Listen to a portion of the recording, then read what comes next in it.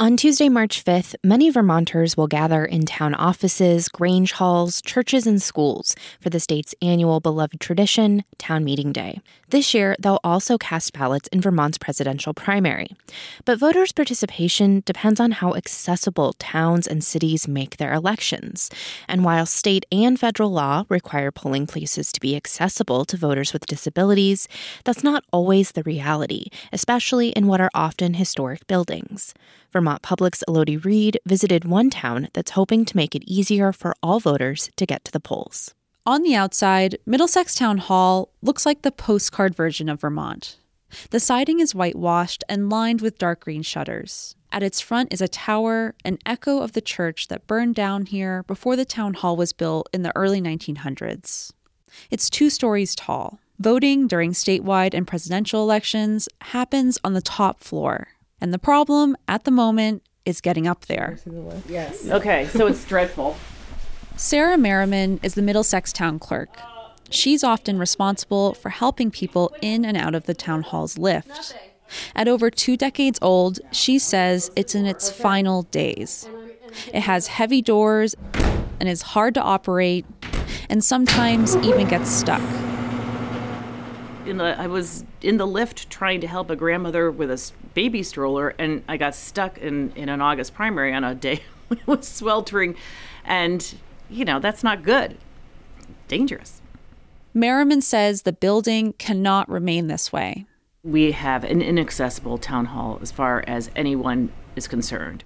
Middlesex is not alone. An ongoing analysis of Vermont's 266 polling places shows that many have accessibility issues, particularly parking and thresholds into buildings. Those polling place surveys are being done by Disability Rights Vermont. The nonprofit agency receives money from Congress to ensure people with disabilities have equal access to the voting process. When places are not accessible and don't put in all of that effort and the legwork ahead of time to just be accessible to everybody, I think it sets everybody up for a less than successful interaction or experience, I think, on both sides. Lindsay Owen is the executive director of Disability Rights Vermont. She says when the pressure falls on individuals with disabilities to ask for accommodations at polling places, because of the stigma attached to disability, this can become a barrier to voting. Everyone can be well-intentioned, but people will also feel uncomfortable that either their space isn't accessible or the person feels like, oh, I need extra attention or I need extra support. And so I think on both sides, people are feeling a little bit of shame. It's worth pointing out here that accessibility is not just physical. We need more than ramps into buildings to include all voters. This is Max Barrows, the outreach director for Green Mountain Self Advocates. The nonprofit advocates for disability rights and is made up of members with intellectual disabilities. Towns could also get better at using plain language when they write the ballots. The ballot measures are not easy to understand. The way they are written, sometimes it is tricky to know which way you are voting. And legally, the onus is on the government to make voting accessible to everyone. Lindsay Owen again. So to the extent that towns can really initiate that and say, we want you here, like we want you to feel like you belong and we really want to hear your voice, I think that will go a long way to people coming forward and asking for those accommodations and participating. There's a lot of potential participation at stake. In Vermont, 1 in 4 people have a disability, according to the Centers for Disease Control and Prevention. People need to understand that, when we vote, we're also contributing to the world. Max Barrows once more. Just as a all-around message is just like when it comes to voting, we want what you got. Fortunately, Lindsay Owen says a good number of election officials are interested in increasing the participation of voters with disabilities. We are a law firm, and so sometimes people are a little bit weary of engaging with us and having us do a survey of their polling place.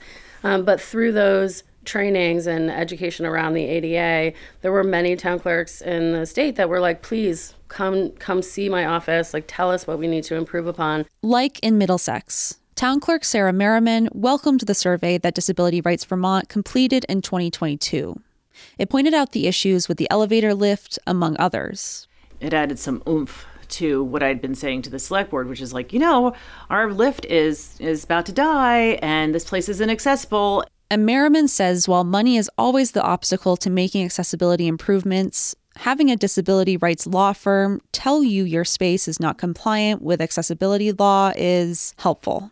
When that report came out and that survey came out, we distributed it to the board. I think they thought, uh-oh, we're going to get sued. But, it was a motivator. On town meeting day, Middlesex voters will decide whether to fund a $65,000 design phase for town hall renovations.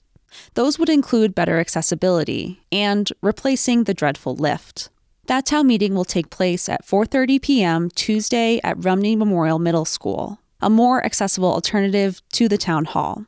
And at town meetings across the state, Max Barrows with Green Mountain Self-Advocates reminds voters with disabilities that they don't have to sign up to vote ahead of time.